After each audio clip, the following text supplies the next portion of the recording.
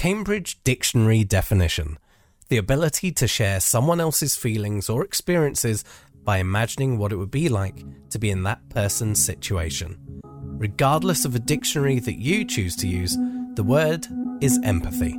Go! Hello and welcome to this special edition of Fuse. My name is Dan Gold, and on this episode we are speaking to Ed Kirwan, professional storyteller and founder of Empathy Week. I learned very quickly that actually the best way to get my students to do well or to succeed or to have some sort of ownership in the classroom of their own studies was to deploy empathy. And I never called it empathy at the time. I never even thought of it as empathy. And Claire Bennett from the charity Mind, an organisation that in 2019 to 2020 supported over 333,000 people across many communities. Our main aim is to make sure that people with mental health problems get both support and respect. So we do a range of things, campaigning on the issues that matter most to people with mental health problems. The PRCA has published its latest Global Confidence Tracker, polling PR professionals across the world about the confidence levels of their organisation's future. Southeast Asia recorded its highest levels of confidence, whilst Latin America enjoyed its sharpest rise in confidence since the previous poll in February. To find out more about how your part of the world is feeling about its future, please click on the link in this episode's description.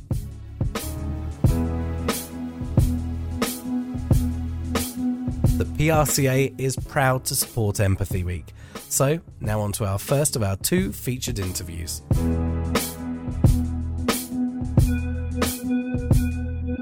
With me today, I have Ed Kirwan. Ed has one of my favourite websites that I've seen in a long time. His opening statement on this website talks about storytelling and the formats in which we connect with people. But that's not the reason we're here today. Today we're here to talk about Empathy Week. Ed, firstly, thank you for joining us here on Fuse. Thank you, Dan. Lovely to be here. So, Ed, let's start at that famous beginning. Empathy Week, how did it come about? What inspired you to create it? I always struggle to put this into a short journey because it's not. And I think, firstly, people think that I set out purposefully to do this, and it was an idea from the start, and it really wasn't. If you go back 6-7 years, I was a teacher in North London, straight out of university, through a program called Teach First, which some people around the world will recognise, whether it's Teach for America, Teach for Vietnam. There's lots of different versions of it, but essentially you're thrown into the education system on your own as a teacher with 6 weeks training, and you're given your own classes. So you're not shadowing, they are your classes, and it's a baptism of fire, and teaching is just an unbelievable job. You'll hear that I'm still in London based on some of the sirens that are going past, but it's an amazing place. And unfortunately, there is also a lot of deprivation. There's students in London where they don't get access to opportunities, and that was a big culture shock for me in a way.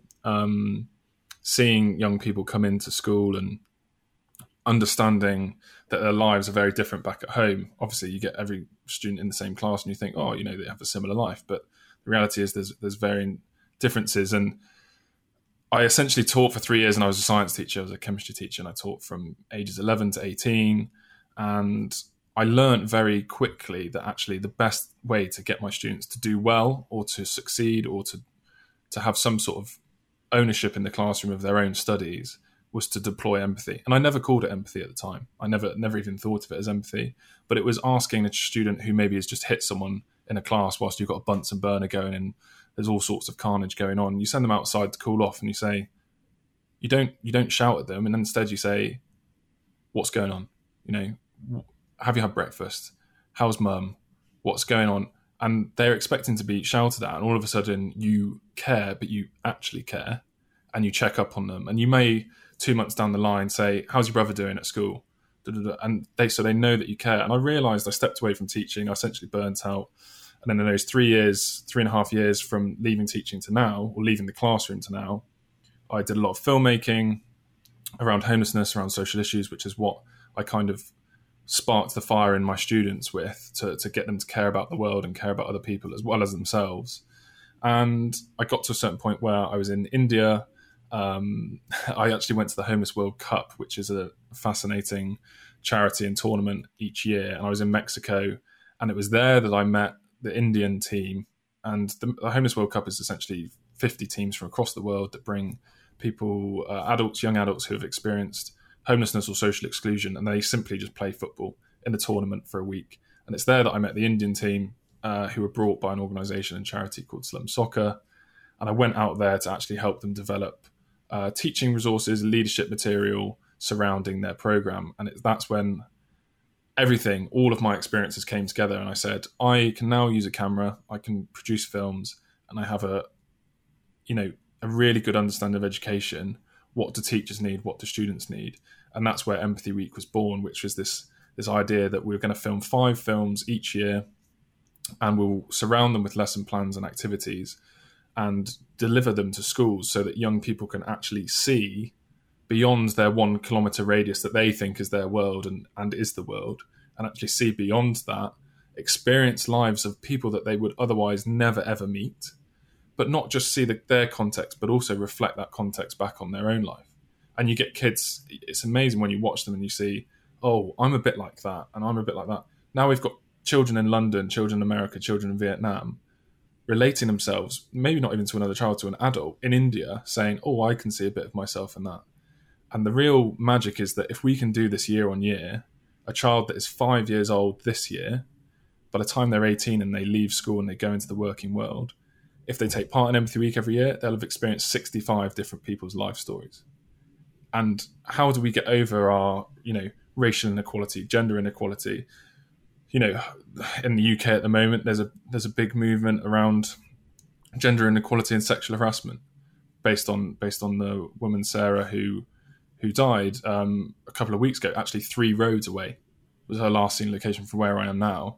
And if we can train young people not just on those issues, but on empathy generally, which is for us creating space for someone else to express themselves as they are. Empathy is not compassion, it's not kindness. They're related, it's neutral. Empathy is neutral. It's simply me, as you are now, trying to understand myself. You're trying to understand me. It's this neutrality of understanding my perspectives, my feelings and emotions. And if you can do that, well, then it leads to kindness and compassion, which is centered around what the person needs. So that is a very, very long, not short introduction to what Empathy Week is, how it came about and what it tried to do. But yeah, that's where we're at the moment.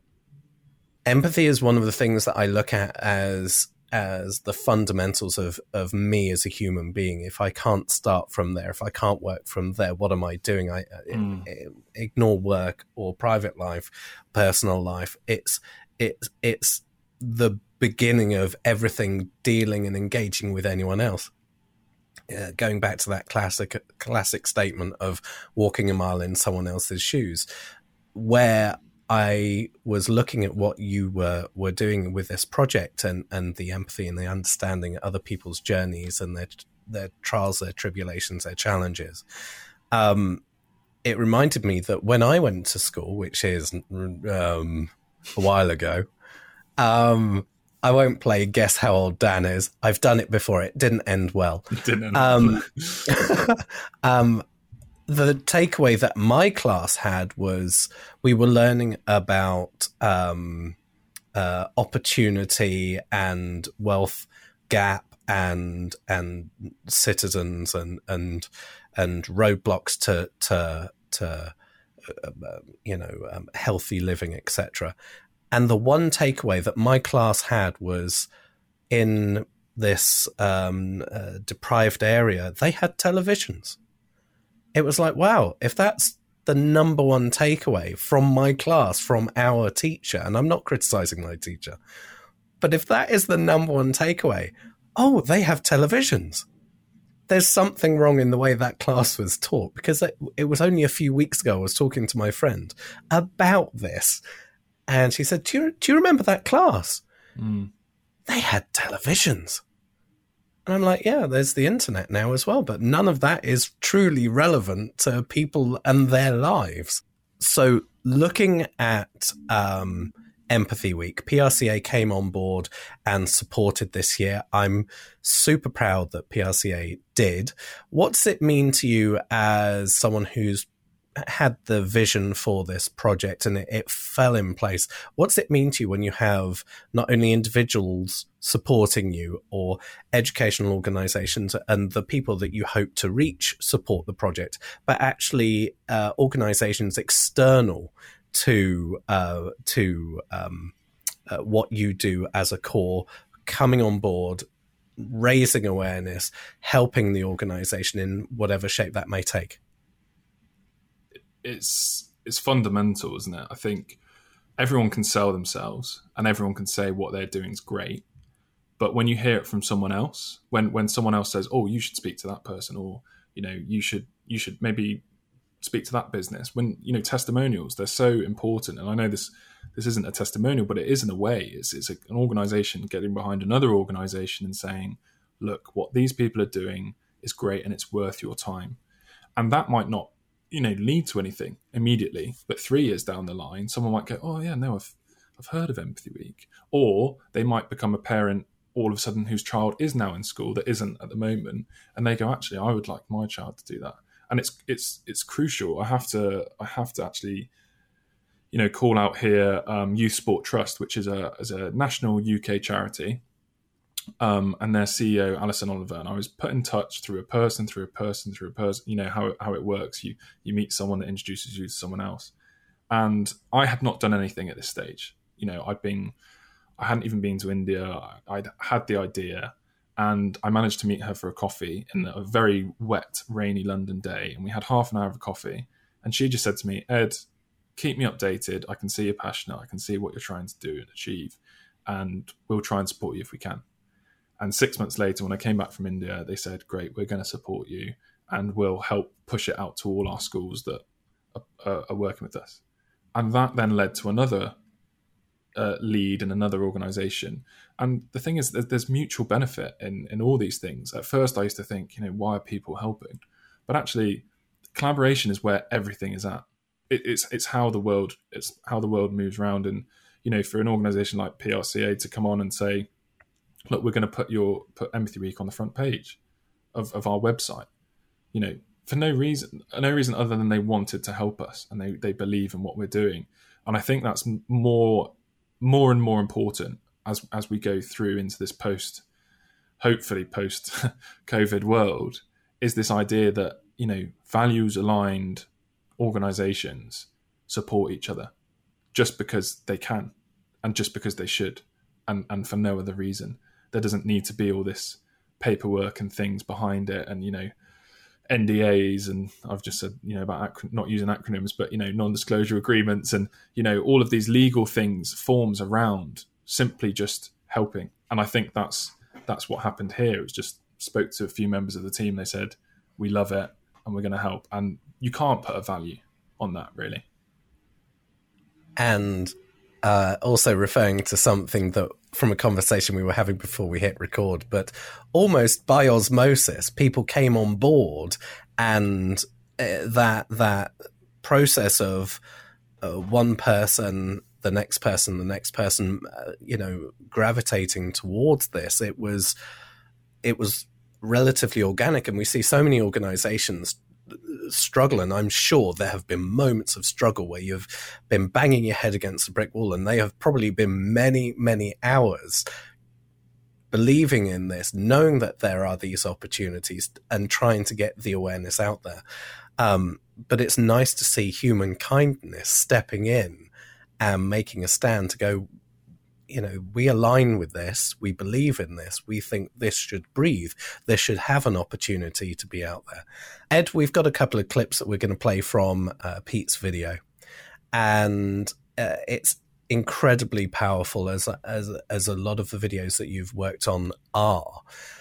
Pete talks about giving mental health a kick and his reaction to his father's death and him taking his own life and how they've done that. And I think there's a few clips of his mother talking also about what would I say to Paul? Or I asked the question, what would you say to Paul? And she said, it's right at the end of this bit. It's like, I tell him I love him. I tell him that the lies that depression told you weren't true. I think there's a really powerful element there.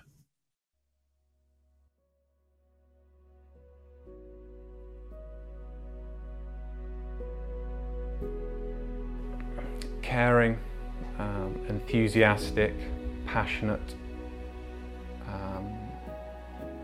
He was silly at times as well. He was an amazing listener.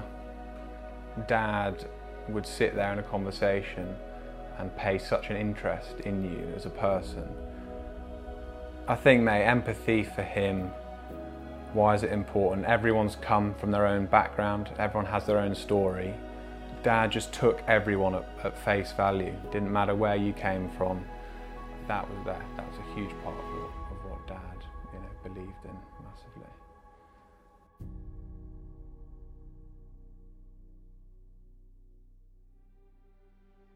How does it make you feel as a human being when people trust you with these stories? What a question that is. You have to be vulnerable yourself first before anyone can be vulnerable with you. And I think as time goes on, it's easier for me to build trust because I have more of a portfolio of what I've done. But let me use Pete as an example. As we're playing these clips, Pete was put in touch with me by someone else, by a mutual friend, and all I had to go off was Pete's lost his dad in February, and this was probably end of April, May, so 2 months before.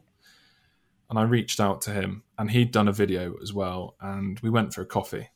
And it sounds so simple, but the most important bit about filmmaking and telling a story, it doesn't matter what bloody camera you have, it doesn't matter the settings and all of that stuff. The power in the story is in the relationship you have. And there's a huge amount of pressure I feel, though I've got better at dealing with it, of telling someone's story, because you can hear it. Pete's film's 10 minutes long, but I spent days with him, days and days, and hours of interviews. He was a very, very talented sportsman. I guess the way I've been able to decompress and that feeling of happiness coming back and almost feeling Dad alongside me is in those moments where I'm playing. There's a competitiveness with it inside me where I feel like I can give mental health a little bit of a kick. It's just a natural way in which I feel I can, act through him, and it doesn't mean that Dad's life was a waste, basically.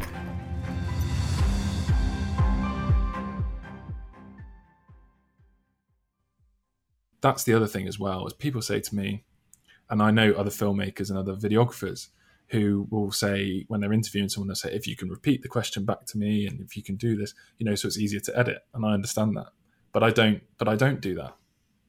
I just let them speak. And if it's more annoying for me to edit, of course it is, but it's more natural. And then it's interesting. You never get the golden clips. You never get the golden nuggets of what people are saying in the first 10 minutes. They're usually in the last 10 minutes because you've built people into a rhythm of speaking and opened, and you're there to listen.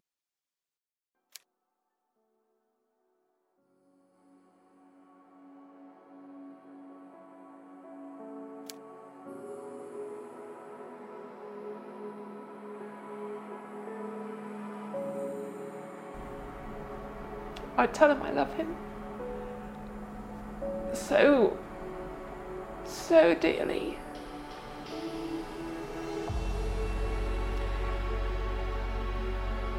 I tell him I understand, because I wouldn't want him to feel he'd let me down, or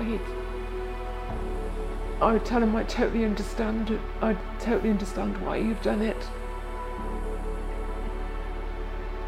And the lies that depression told him weren't true, and that he was one of life's unique individuals who gave so much and expected so little in return that he didn't deserve that ending,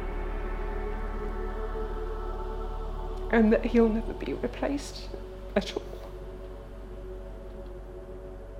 No.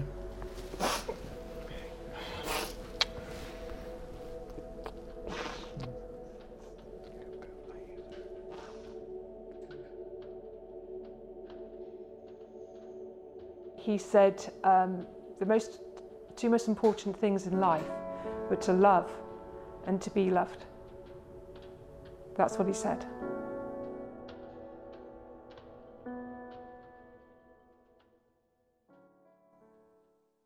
People always say to me, "Oh, do you need to go?" I block off my whole day for maybe a 2-hour interview because it doesn't matter if I need to. I've even Habib, another person I filmed, who was about an hour and 15 minutes across London from me.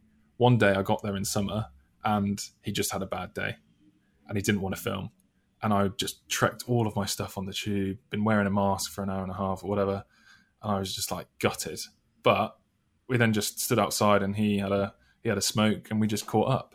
And then the next time I interviewed him, couldn't stop him talking. It's all about this human relationship and trust. And in order to do that, you have to be honest and open. And I'm so open with what I'm doing. This is what I want to achieve. This is why I want your story to be told. And I don't have any, financial benefit for you of this, apart from I just really want to tell your story and it be used to impact other people.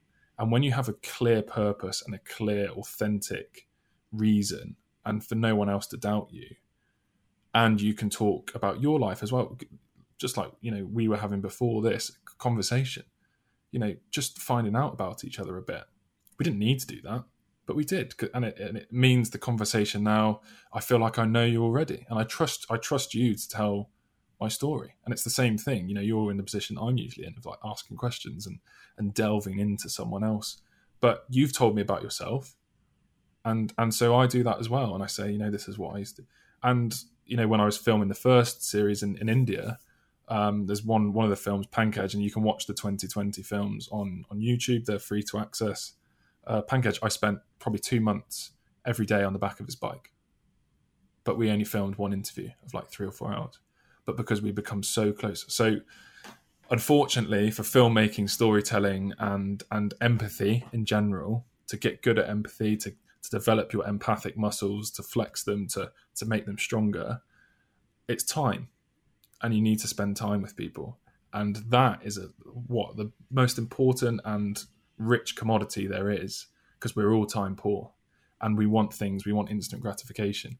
But to get those 10 minutes of like understanding someone and to create this pure story, you have to give your time to them. And you could be listening to them for hours and hours and hours, but keeping that focus and understanding those emotions. Ed, it's a real privilege for me to talk to you. It's a real privilege for me to hear what you have to say. I want the opportunity for other people to understand more about you and Empathy Week. For them to do that, where could they find more information? So you can head to the Empathy Week website, which is www.empathy-week.com. On Twitter, we are at The Empathy Week, and on Instagram, we're at Empathy Week, and Facebook, Empathy Week. And then for me, I'm at Ed Kirwan, that's Kirwan on everything. I use LinkedIn a lot, I use Twitter a lot, Instagram not so much, but I think that's probably a good thing. And I'm just always keen to hear your thoughts and ideas, and I think just to finish on a point that I want to make is that everyone has a story, and everyone thinks their own life is boring. If you spoke to Barack Obama, he probably thinks his own life is boring because he has habits and routines, but everyone else thinks his life's amazing. And the important thing about that is that you have a story that's worth telling to someone else, and you can inspire someone else as well. And I always say that to people, that your life is interesting and you have a lot of inspiration to give other people. So don't shy away from being your authentic self, and don't shy away from telling your own story to other people as well. Thank you, Ed, for taking the time to join us here on Fuse. Once again, that website is empathy-week.com. Our second guest today is Claire Bennett from the charity Mind, who joins us today to speak about support in the workplace and being there for our fellow human beings. Claire, it's such an honour to have you here on Fuse. Honour to be here, Dan. Looking forward to chatting. Mind as an organisation, it's a brand that we recognise and we respect, but maybe some people just know the name and not much beyond that. Could you tell us a little bit about the organisation? Yeah, of course. So we're a mental health charity. We work in England and Wales, and our main aim is to make sure that people with mental health problems get both support and respect. So we do a range of things, campaigning on the issues that matter most to people with mental health problems. We work closely with workplaces to help them create mentally healthy environments for their staff. And we also deliver services on the ground through our network of local minds across England and Wales.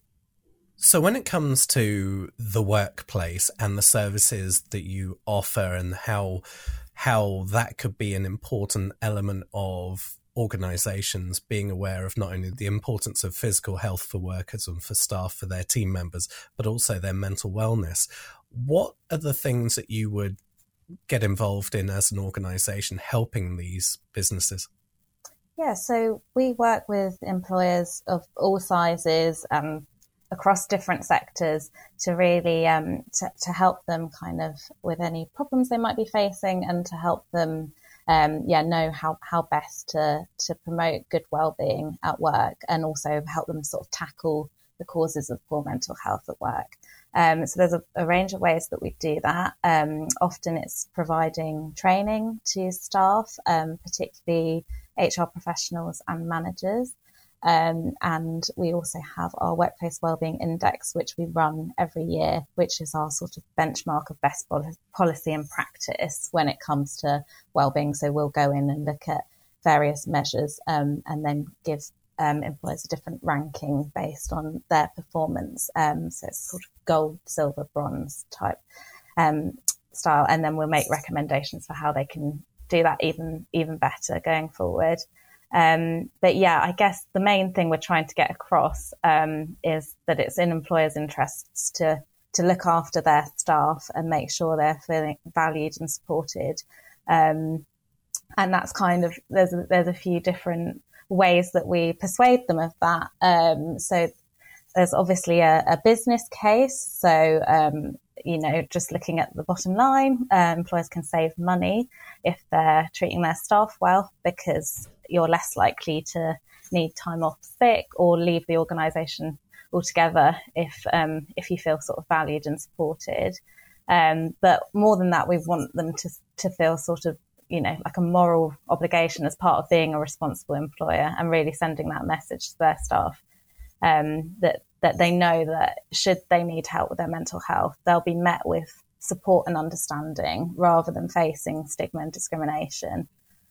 And I guess kind of one of the slight silver linings of the pandemic is that this issue is really high on employers' agendas right now. So, there's never been a more important time really for employers to invest in staff wellbeing. The pandemic has proved to be incredibly challenging for families and individuals around the world. And one of the things that I think has made me, I wouldn't say happiest, but most pleased that I saw was the partnership between Mind and the McLaren Formula One team. Because through that partnership, there's been global awareness, whether the people can access your services internationally or not. It's that awareness that's come from it. I'm here in Canada and people speak about this partnership, wow, which I think is great. The transparency from Lando Norris, one of the drivers for the McLaren Formula One team, him speaking openly and frankly about how he feels and his well-being has been something that's been in front of people to see, well, if he's feeling this, it's okay if I'm feeling this as well. There's an element of feeling empowered, or the validation of, well, that's how I feel, or whatever it may be. I'm sure the partnership has proved to be successful, not just in the element of fundraising, but the awareness side of it as well. When someone is in an organization and they feel the liberty and to be able to speak about how they are truly feeling, it's surely got to make such a difference to their well-being and the well-being of their family and loved ones. Yeah, I think it's a really difficult one because obviously when someone in the public eye speaks out, somebody high profile, that does really encourage other people to seek help as well. We've got research that suggests lots of people we've got research just suggests that lots of people seek help on the back of seeing a celebrity that they respect or a high profile individual talking out about their own experiences. I think that's especially true of men as well, and men within sport. You know, there is still this kind of macho rhetoric and this sort of these unhelpful gender stereotypes about men not perhaps being able to show their feelings as much as women and people who describe as other genders. But we know that's kind of starting to change, and that's really welcome. When it comes to the workplace, our advice is always, if you feel comfortable to do so, then do talk openly about your mental health. But unfortunately, that still very much depends on the culture of the workplace. And also how many other people you see, not just kind of senior leadership, but people, you know, of all different kind of roles and levels of seniority at speaking out about their mental health. But yeah, we would obviously hope that the employer kind of fosters a culture where people do feel able to speak out about their own mental health. Because, you know, if you don't, I guess it can be harder for your employer to recognise when you might need that extra support. There's a piece of legislation called the Equality Act 2010. So under that legislation, an employer has a legal duty to make reasonable adjustments for any employee experiencing a disability.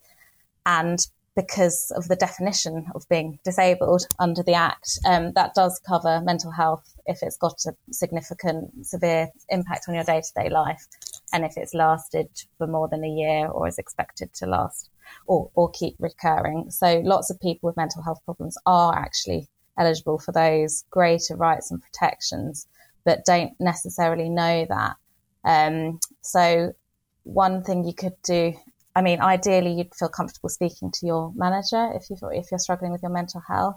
But if you do want that extra protection, yeah, I would suggest speaking to your manager or somebody from your AHR team.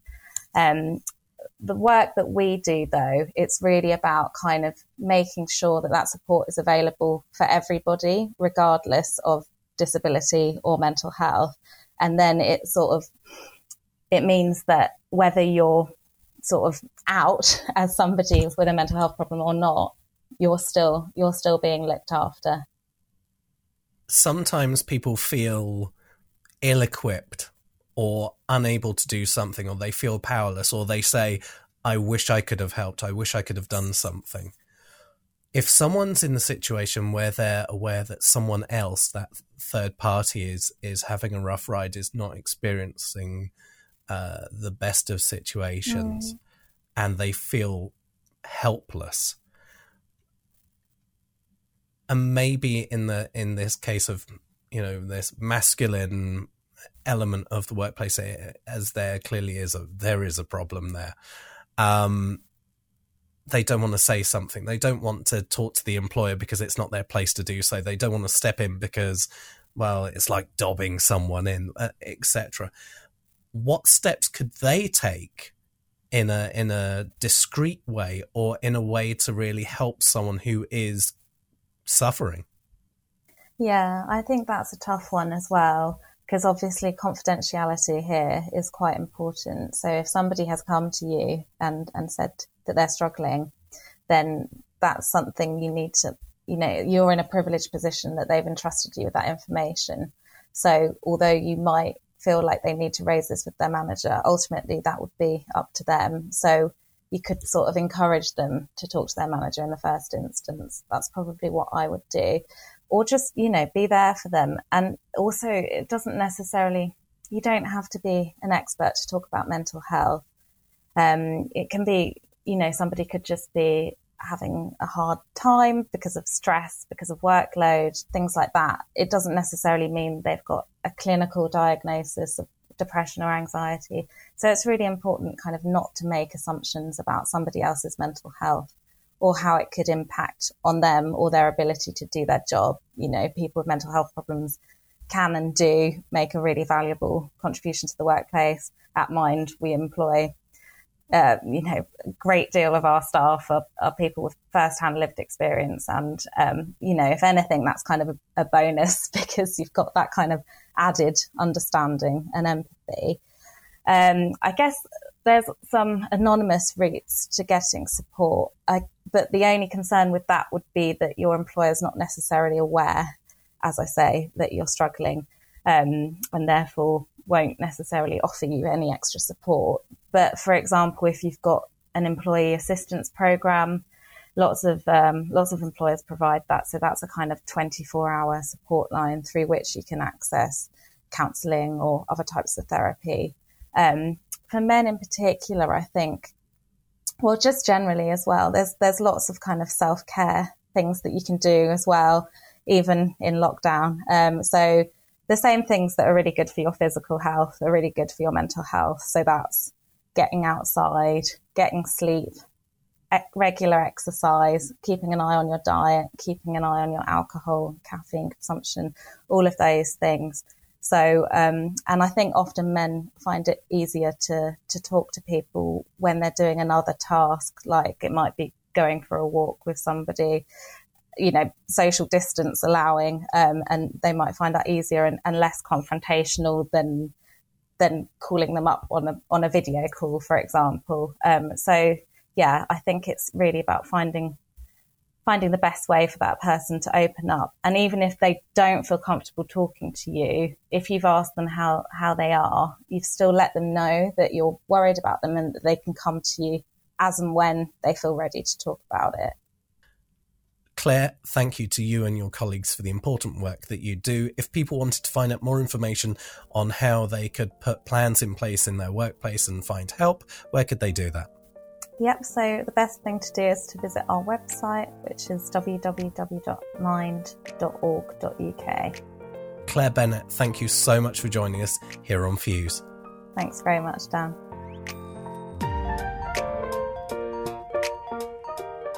Thank you for taking the time to listen to this very special episode of Fuse. If the topics discussed in this episode have affected you, then the contact details for Mind are linked in the episode notes.